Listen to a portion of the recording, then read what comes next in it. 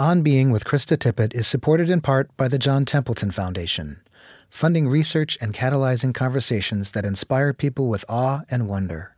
Learn about the latest discoveries in the science of hope and optimism, forgiveness, and free will at templeton.org. The psychologist Kimberley Wilson works in whole-body mental health, one of the most astonishing frontiers we are on as a species. Discoveries about the gut microbiome, for example, and the gut-brain axis, the fascinating vagus nerve, and the power of the neurotransmitters we hear about in piecemeal ways in discussions around mental health. The phrase mental health itself makes less and less sense in light of the wild interactivity we can now see between what we've falsely compartmentalized as physical, emotional, mental, even spiritual. And so much of what we're seeing brings us back to intelligence that has always been in the very words we use, gut instinct, as we say. It brings us back to something your grandmother was right about for reasons she would never have imagined. You are what you eat. There is so much actionable knowledge in the tour of the ecosystem of our bodies that Kimberley Wilson takes us on this hour. This is science that invites us to nourish the brains we need, young and old, to live in this world. I'm Krista Tippett, and this is On Being.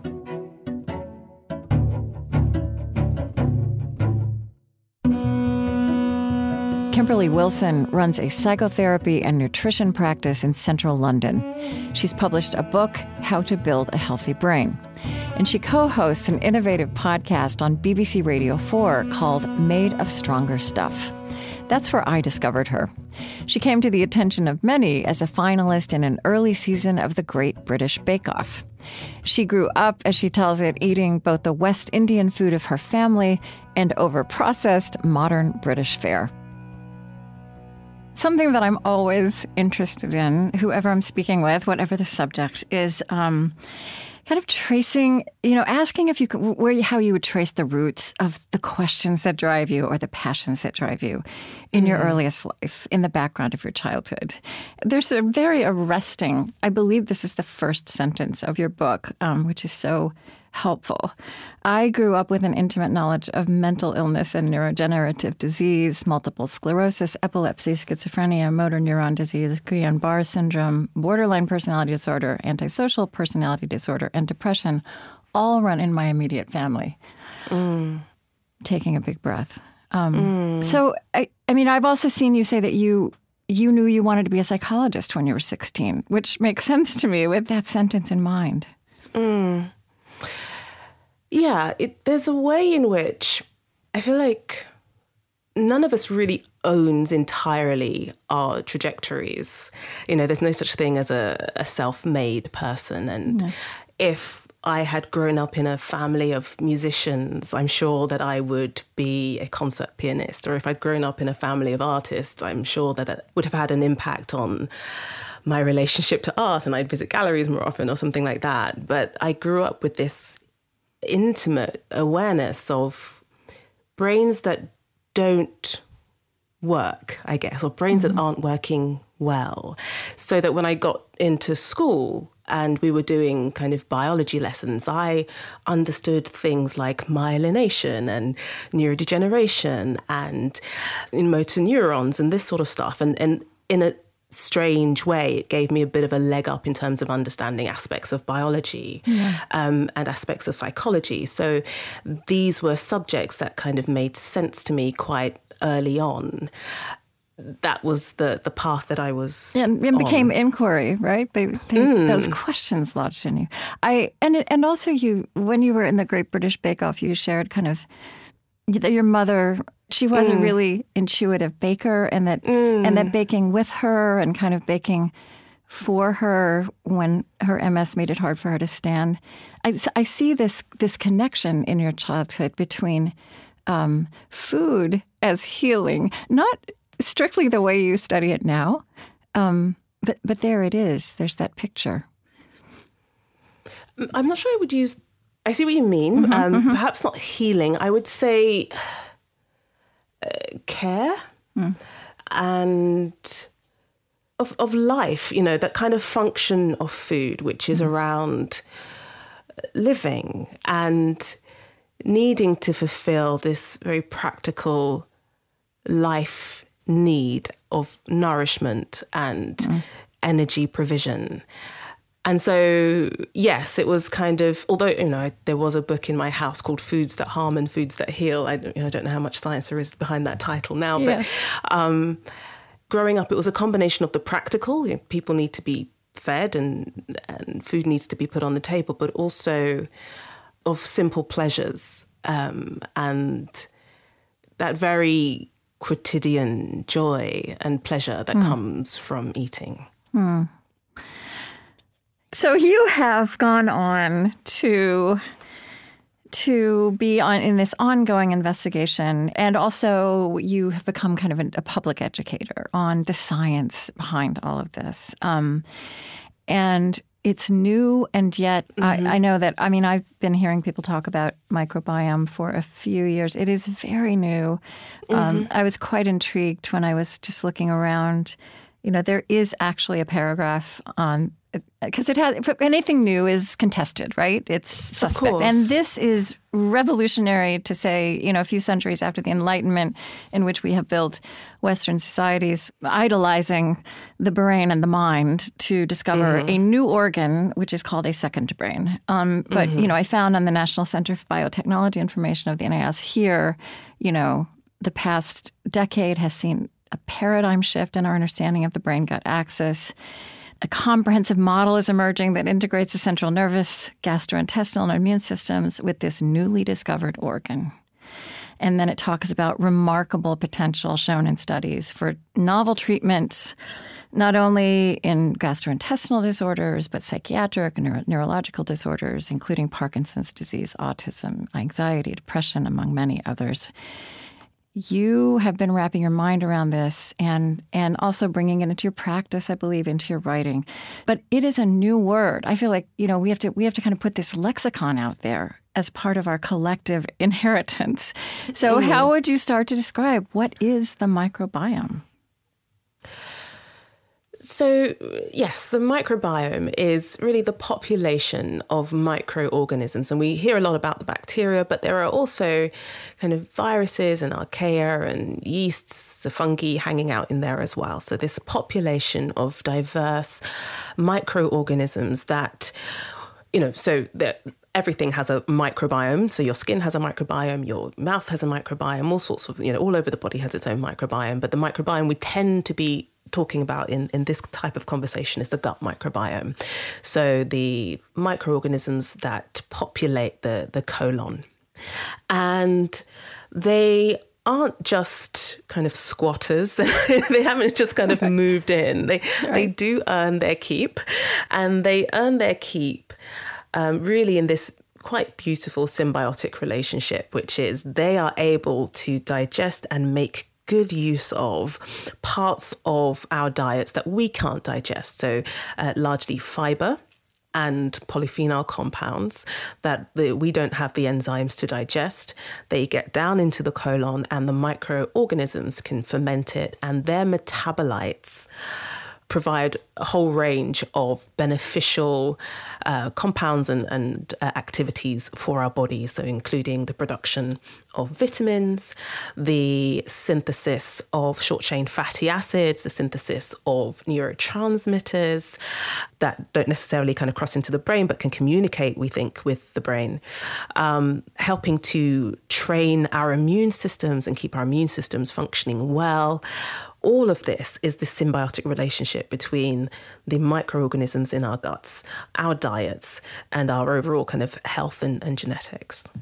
So when they talk about an organ, is the organ the gut microbiome or all the microbiome, whatever the plural is of microbiome? Is the skin, is the microbiome on your skin and in your mouth also part of that organ in your gut? Or when we talk about the organ, are we really just talking about the gut? I think it probably depends on the context, but it really doesn't, I think, perhaps make too much sense to think about the gut without thinking about the microbes that live there. Because really, other than the job of the microbiome, what happens in the gut is largely the absorption of water from fecal matter. It's really about what the microbes are doing there in conjunction with the immune cells. That is the gut function. The microbiome is the gut function. And then another, just to kind of lay all of this out, another core piece of vocabulary and reality that we need to know is what I've heard you describe as your fave, the vagus nerve. It is. Yes. So the vagus nerve, it's technically the 10th cranial nerve, which means it's a nerve that comes out of the brain, out of the skull.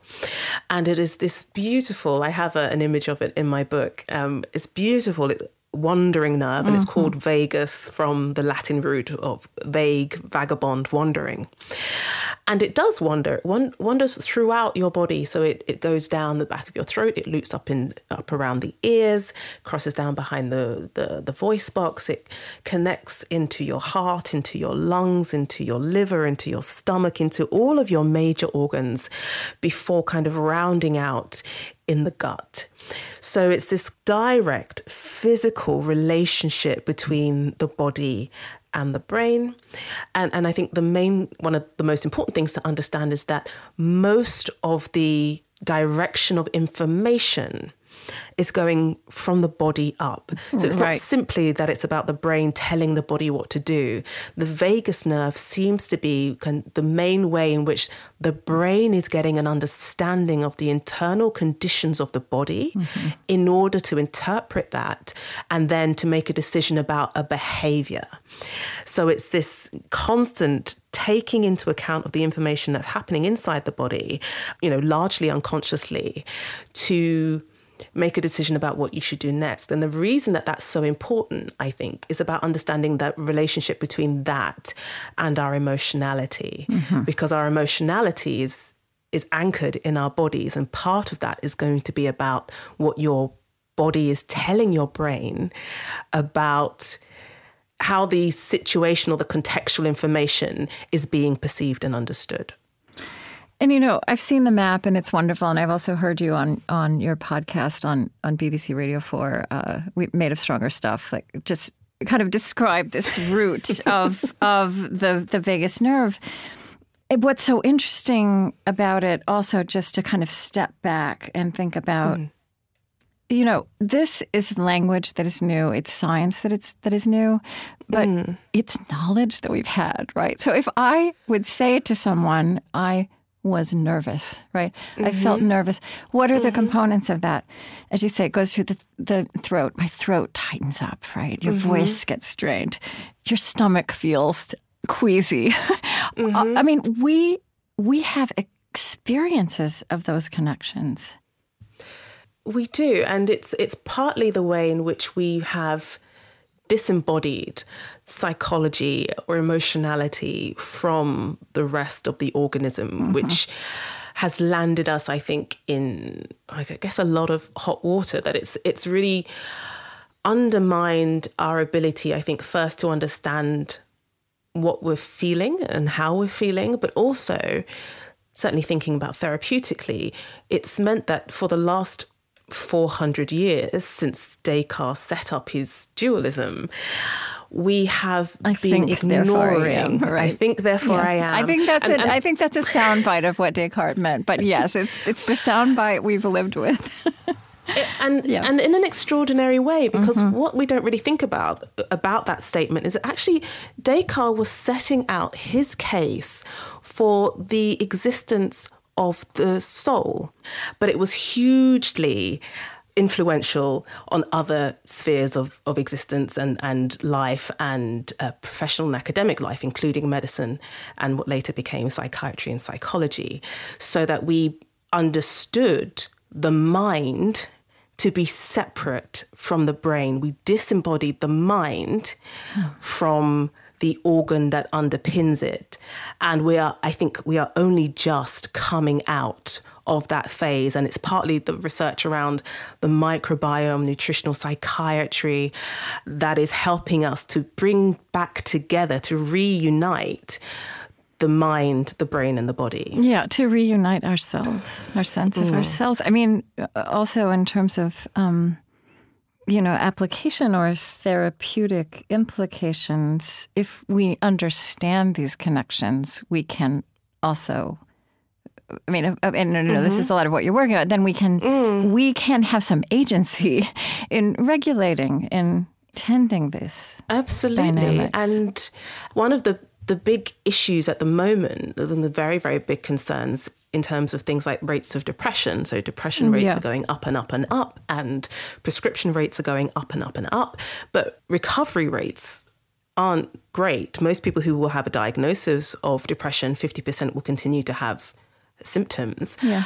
And 30%, in some assessments, 30% of people with a diagnosis of depression have what's termed treatment-resistant depression. So even though we've had these apparently effective medications and treatments, people aren't getting better. So we've had to kind of reassess our understanding of the causes of depression. And this brings us back to the dualism, because we certainly think that for some people, their depression is largely driven by immune activation or inflammation. It's this contribution of the body. It's not just about the way that you think or about unprocessed trauma. Like, I'm a psychologist.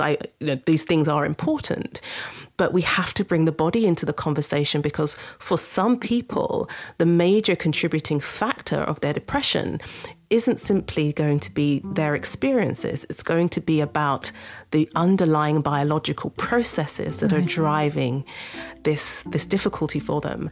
And that means we have to include the body in our understanding of what happens in psychology and psychiatry.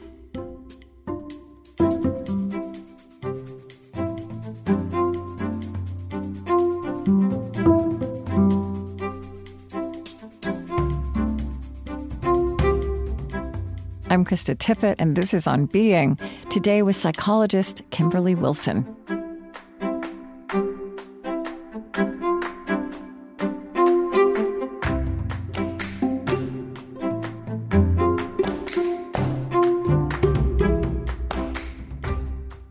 All of this is giving a whole new meaning to this thing that many of us might have heard our grandmothers say: "You are what you eat. You are what you eat." If we this new knowledge, how this functions, then we understand the importance of how we fuel and nourish and feed the gut and our system. And so I hear you are working again to add to our lexicon in new fields: nutritional neuroscience, nutritional psychiatry. I have all these places I want to go with you. Sometimes when people write about you, have interviewed you or written about you in the UK, they will comment on the fact that, you became known to many people there and probably here through the Great British Bake Off, being a finalist in that. And so here's something a reporter wrote in the Times. Thankfully, she sees no compromise between being a lover of cake and safeguarding your brain health.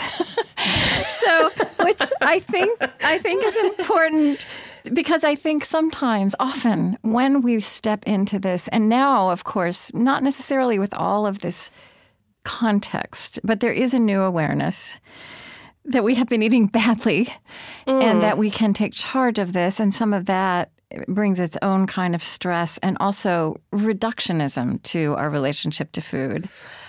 Yeah, and it's really about, I think, disentangling the contributions of Food Inc., I suppose, kind of food manufacturing, food production, industrialization of food, and the drive for commercial profit in food, and individual intake. And I think a lot of the conversation around poor diets places the emphasis and the totality of the responsibility unfairly on the individual, when actually there's a greater contribution made by government policy, institutional nutrition, so what we're feeding people in schools, in hospitals, in prisons, and the role of advertising and those sorts of things on food. And so it's not simply that we're sending people out into a fair playing field, because actually the odds are stacked against people in terms of choosing foods that are going to be nourishing and beneficial for them. And there are clear connections now between diet and depression, correct? Yeah, it's so in terms of depression, what we have are a range of pieces of evidence in different parts of the scientific literature. So what the epidemiological evidence shows us is that the more you adhere to a healthy diet, and healthy is really broadly, we can just say a whole food diet. So whole grains, nuts, seeds, fish, leaner meats, fruits and vegetables, that kind of thing. Non-industrial whole foods. Right. The lower your risk or the more protection you have from later development of depression, even when you're controlling for things like income, family status, the type of job you have and so forth. Mm-hmm. So it might be about the lack of fiber having an impact on immune function and inflammation. It could be about the role of depletion of nutrients, because the more processed a food becomes, the more depleted it becomes in nutrients like B vitamins, which are essential for brain health, like omega-3 fatty acids, which are essential for the structural properties of brain cell membranes and so forth. So we could be talking about the impact of nutritional deficiencies. We could be talking about the impact of blood sugar spikes on cortisol production and how that affects your brain and your mood. So bringing this all together, yes, we have at least a compelling case for more research, but certainly for greater understanding of what's happening in relation to the role of food and nutrition in our brain and mood health. And in nutritional neuroscience and nutritional psychiatry, I mean, you also are a practicing psychologist. I am also aware of professionals who are bringing this knowledge into how they work with patients. I mean, so that's not a study, but I mean, are you also having this experience with actual people? Yeah, so one of the way that I work is to, as I say, whole body mental health. And so as well as doing a psychological assessment or a therapeutic assessment, as all psychologists will do, I will ask my patients for a sleep diary. I will, for 5 days, a 5-day sleep diary, and I will ask them for at least a 3-day food diary. And I have a degree in nutrition, and I have access to Nutritics, which is a nutritional assessment software. So I personally am able to have a look at how they're eating. And if I suspect then that part of their eating is contributing to how they're feeling, I have a dietitian that I work quite closely with who I'm able to refer them to, so they're working with a network of people to support their mental health. So it's about, let's see if we can understand what is contributing to how you feel. How much of it is the fact that you get 4 hours sleep per night, and can we address that? How much of it might be that you are surviving on chocolate cupcakes and coffee? Yeah. How can we improve that? And then how much of it is about the way that you think, or the quality of your relationship, or this thing in your past that you haven't been able to face? And that's going to give us a much better opportunity to hit the right target, right? If we can understand what the causes are, then we have a much better opportunity to intervene in an effective way. This is just a specific question, but it was something that struck me when I looked at, I think stress is also something that's all around us and in us, and we live in these last few years, and now we live in an unimaginably stressful world, right? And that too is part of our experience of the world, often below the level of consciousness. One of the things that I found so interesting, I was reading you, I think this was from one of your blogs, is that the fight or flight. So we're living in a state of uncertainty and very reasonable fear about all kinds of things, right? And so that's our fight or flight response. That's the amygdala, actually, where the vagus nerve goes through the amygdala, right? And one of the things you pointed out, this is so interesting to me about food, is that when we're in that fight or flight mode, when our amygdala is in charge, which I think for a lot of us is a lot of the time right now, it shuts down digestion, but also that the brain is a very hungry organism, and I think I'm saying this right, that the brain will actually take the nutrition it needs to be fighting, which is not necessarily what we need to be grounded and healthy. And I'm not sure that I'm paraphrasing that correctly. So your brain is an extraordinarily hungry organ, and it is, it really punches above its weight in terms of the amount of calories it needs in relation to its proportion of body weight. So the very, very famous figure you will hear lots and lots of people say is your brain is about 2% of your overall body weight, but it uses somewhere between 20 and 25% of your energy when your body is at rest. So of the roughly 2,000 calories per day that your body needs. That it's our brain burning those calories, which is fascinating. A big chunk of that, the biggest proportion of that is your brain. And with that comes a huge nutrient demand. You need nutrients to make dopamine. You need nutrients, vitamin C, B12, phosphorus to make serotonin. You need choline from eggs to make acetylcholine. So you need nutrients just for your brain to function well. You need fatty acids and choline to make the membranes and for your nerves to signal and talk, communicate with one another. So that's your normal, if you assume that's your normal kind of distribution of nutrients. But what happens when you're stressed is that is your body's alarm signal. It is the emergency signal. It is shut everything down and focus on survival signal. And so what will happen is that your stress hormones also need nutrients, right? Your stress hormones are also composed of nutrients. And so your stress hormones get first dibs, first allocation, because it's a survival system on those nutrients, which is going to leave your brain and the rest of your body depleted. And this seems to be one of the reasons, or this is kind of one of the theories underlying why we see an improvement in stress management with nutritional supplementation. And again, this is quite useful information for a planet that's been in crisis. I mean, I would say just for the last 2 years, but with the invasion of Ukraine, it's incredibly stressful, certainly in Europe at the moment. Yeah. This is important information in terms of how the strategies that are available to us to manage our stress on an everyday basis. And kind of understanding this as that we've been a few really, I think since the 50s, 60s, we've been in the West, and now we've taken our pathologies to the rest of the world. We haven't been practicing whole body mental health.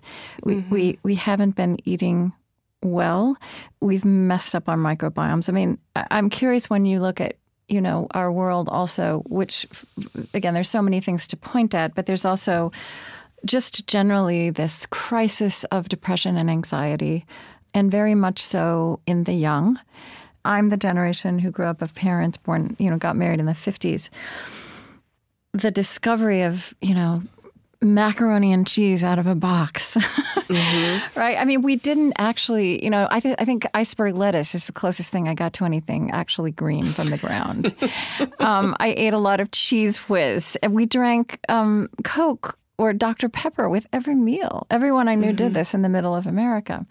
This is not how I eat now, but it strikes me as a way that we don't bring this perspective and this knowledge into our public deliberation and investigation of how we've distorted our bodies, and that is being passed on generationally. And if we don't bring that analysis in, then we also don't address what can be addressed fully. I guess we should start with saying that, of course, nutrition isn't the only cause and cure of mental health concerns. And I think we need to be careful not to lay the responsibility fully at the individual.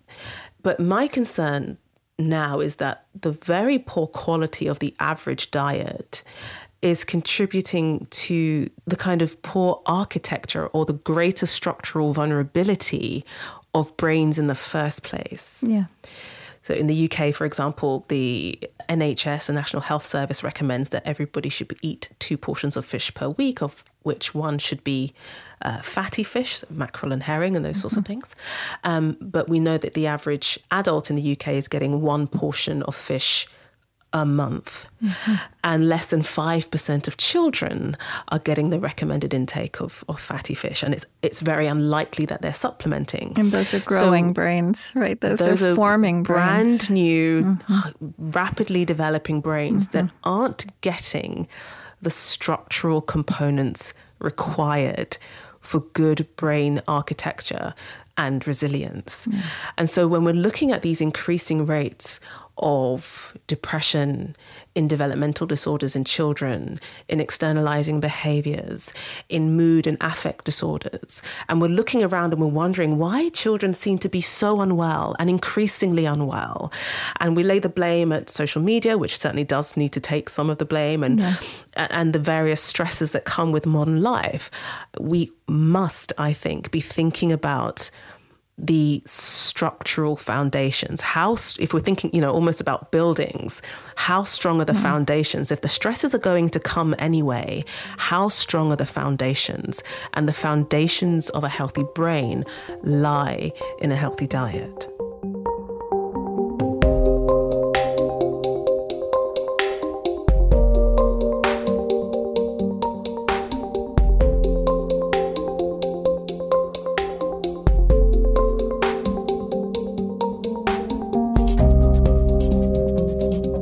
After a short break, more with Kimberley Wilson. On Being with Krista Tippett is supported in part by the Fetzer Institute, helping build the spiritual foundation for a loving world. Fetzer's Sharing Spiritual Heritage report asks, how will we reimagine our spiritual infrastructure for today's time? Learn more at Fetzer.org.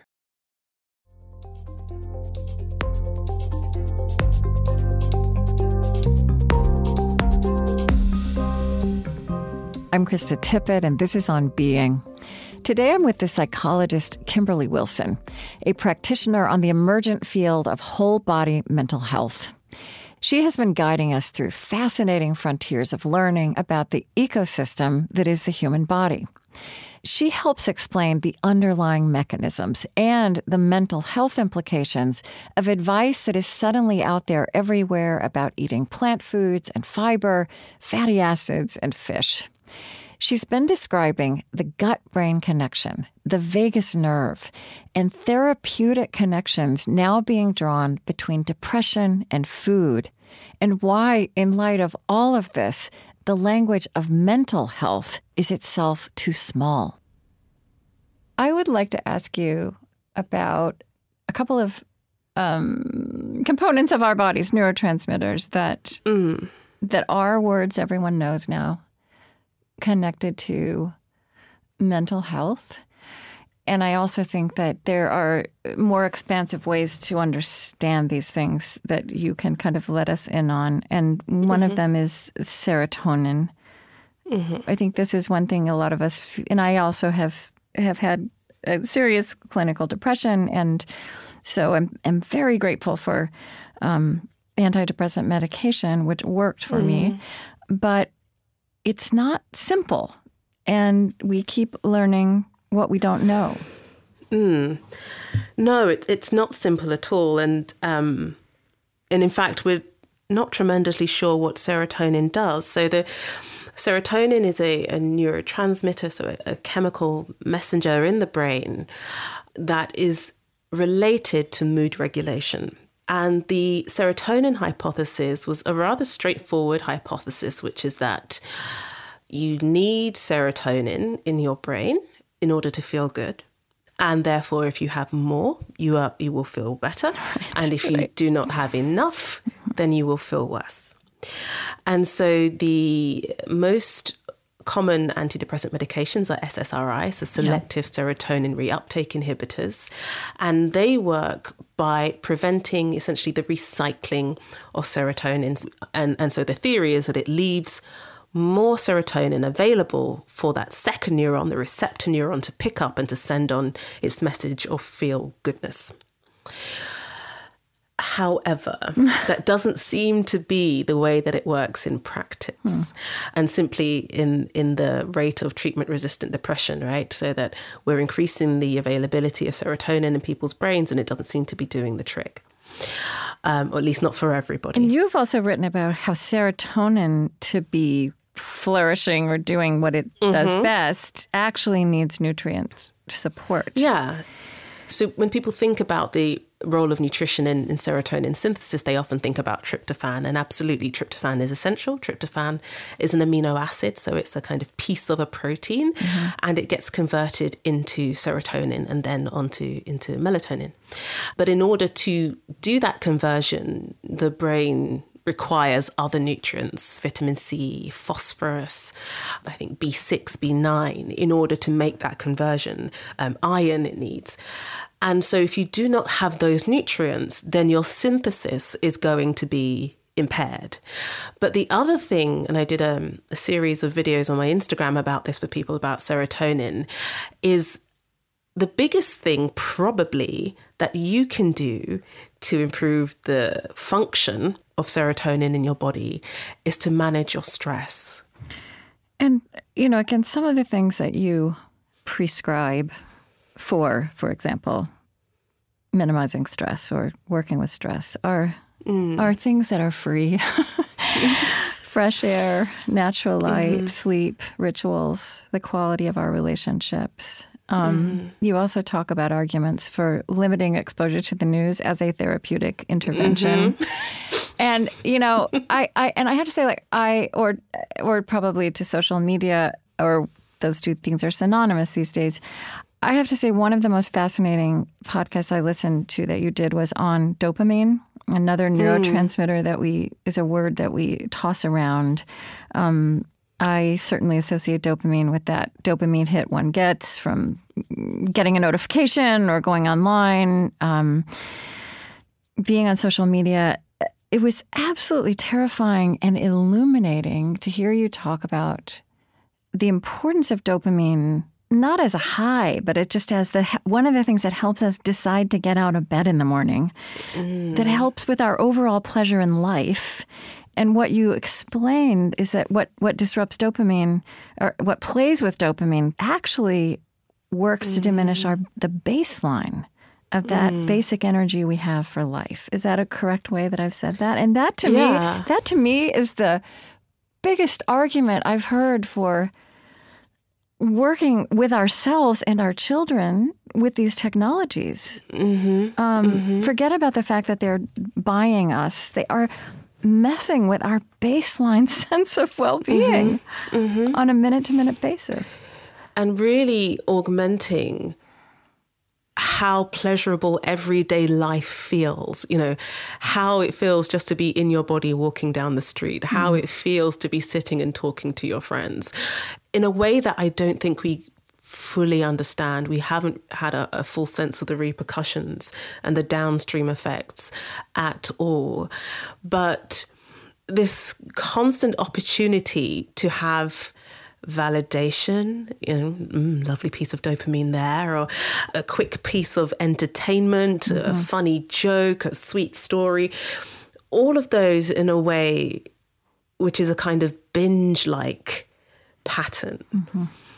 The question mark is, what does that do to our ability to kind of sit and pay attention to someone in a conversation, our ability to focus on a piece of work that we need to get done that doesn't seem particularly interesting in the moment, but is important for our long-term goals.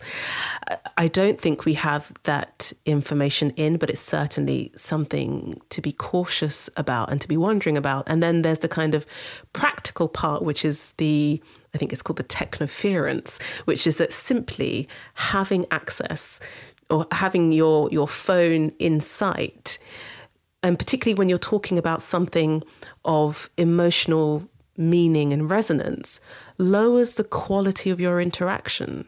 So if you are sitting with somebody and your phone is there, just looking at your phone, knowing that it's there, lowers the quality of your connection with the person that's in front of you.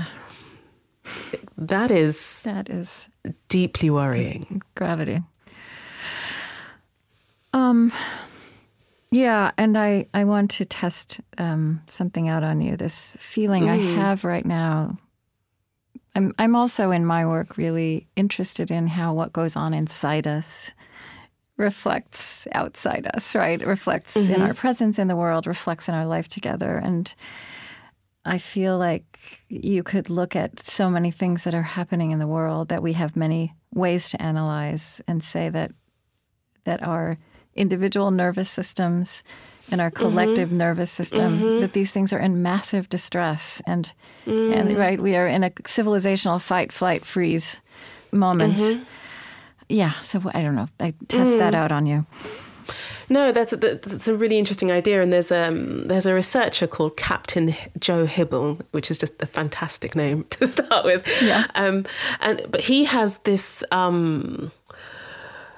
anthropologic understanding. He takes an anthropologic look at the role of fish oils in the world. And so, for example, he says, the symbol for Christianity is the fish, right? Yeah.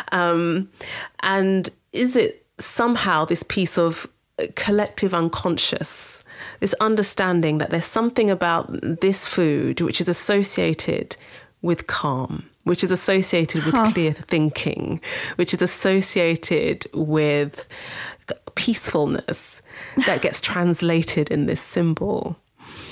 And whether you think that's valid or not, it's a very interesting idea because, bringing it back to the prison studies, is this what we see?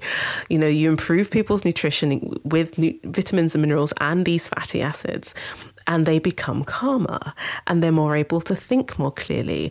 And they have this distance between the antecedents and their behavior. They have a little moment where they can choose their response. And if there's anything that is going to be conducive to solving of our collective problems, it's the capacity to sit down, to manage our emotions and engage with minds that are different from us. But what that absolutely requires is that our brains are working well. Yeah. In order to solve humanity's problems, many as they are, what we need are well-functioning brains. And the big worry for me and lots of people like me who are kind of looking at this research is that the way that we're living and the way that we're eating is effectively and persistently undermining the quality of our brain architecture and therefore our ability to think and process and problem solve. Something else that occurs to me when I think about this, the connections, the connectivity, the interactivity that you're seeing and sharing, the microbiome, the vagus nerve, the direction that goes, often body to brain and not just brain to body. I feel like the language that we've used, I think this language of wholeness, right? What do you say? Whole body mental health, that we, I feel like our descendants will look at a phrase like mind, body, spirit and think how quaint and primitive that was. Right? Like those were separate compartments and you could be working with one of them and put the other one to one side. And that's fascinating, right? That mind and body and spirit, emotions, conscience, behavior, consciousness.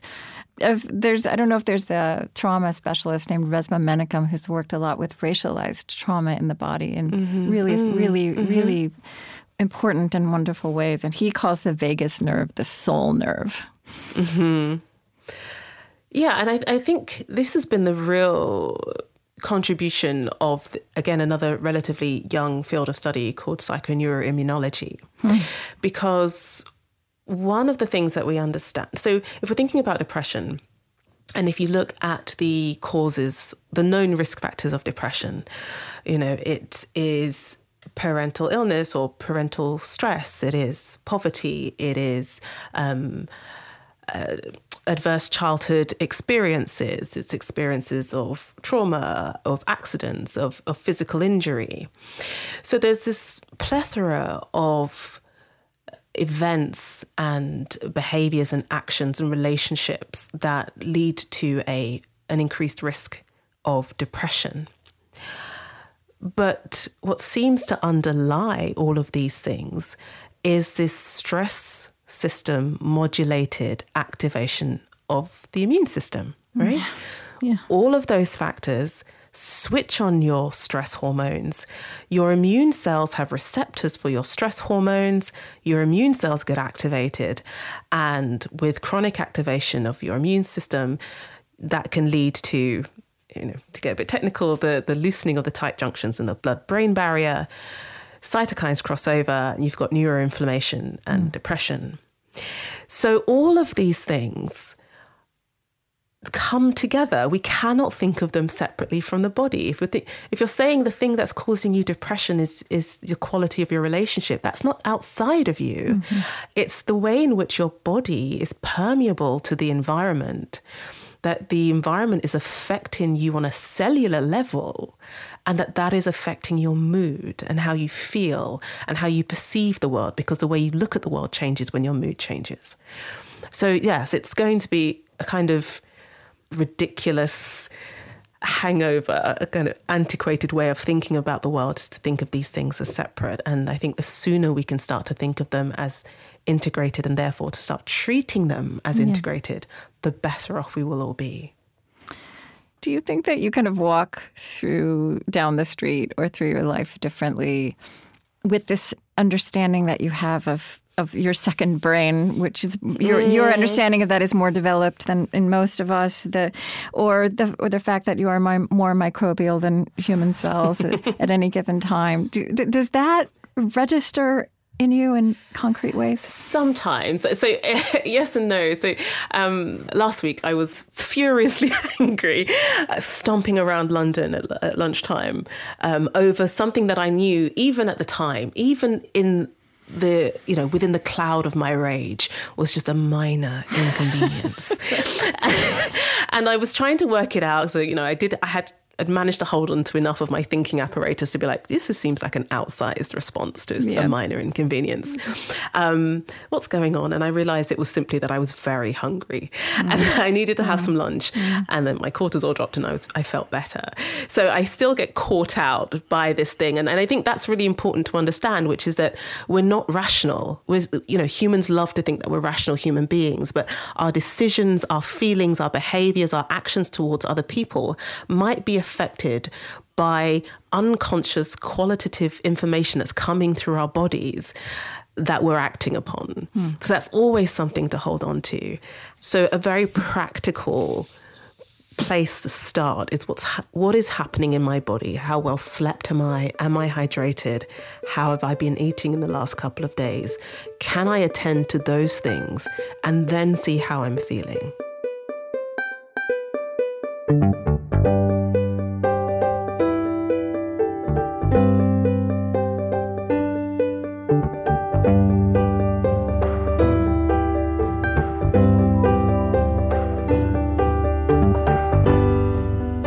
Kimberley Wilson has a private psychotherapy and nutrition practice in central London. She is co-host of the BBC Radio 4 podcast, Made of Stronger Stuff. And she's the author of How to Build a Healthy Brain.